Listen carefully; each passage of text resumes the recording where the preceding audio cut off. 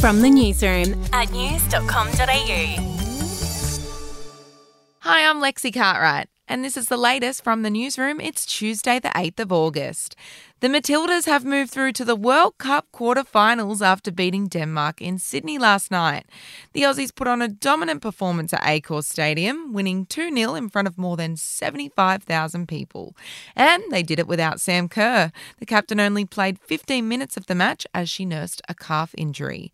Here's what she had to say afterwards. The girls absolutely killed it. I'm so proud of them, and me coming on personally, it was a big relief after a big 3 weeks.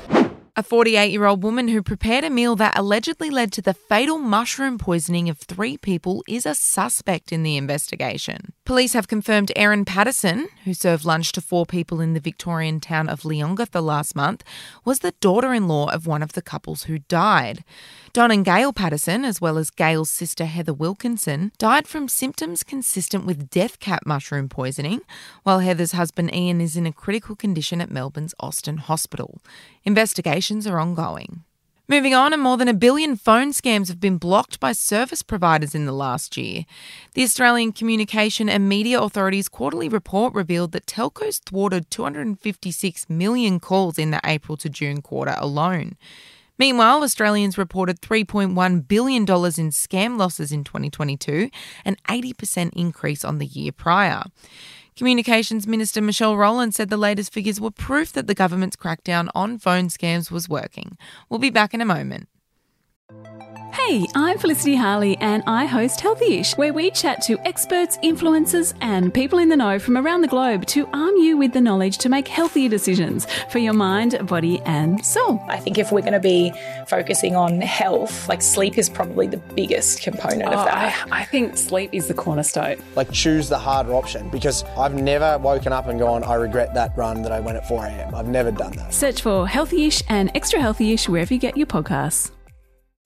To entertainment, and Barbie has hit the coveted $1 billion mark at the global box office just 3 weeks after its release. The film was produced by Australia's Margot Robbie, who also plays the titular role, and marks her biggest box office success to date. Well done, Margot.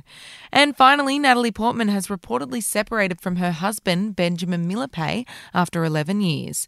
The Oscar-winning actress was in Sydney at the weekend supporting the Women's World Cup, where she was photographed without her wedding ring. US media reports the couple recently split after Millepied's extramarital affair with a younger woman became public earlier this year. That's the latest from the newsroom. We'll be back with another update soon. Your headlines from news.com.au.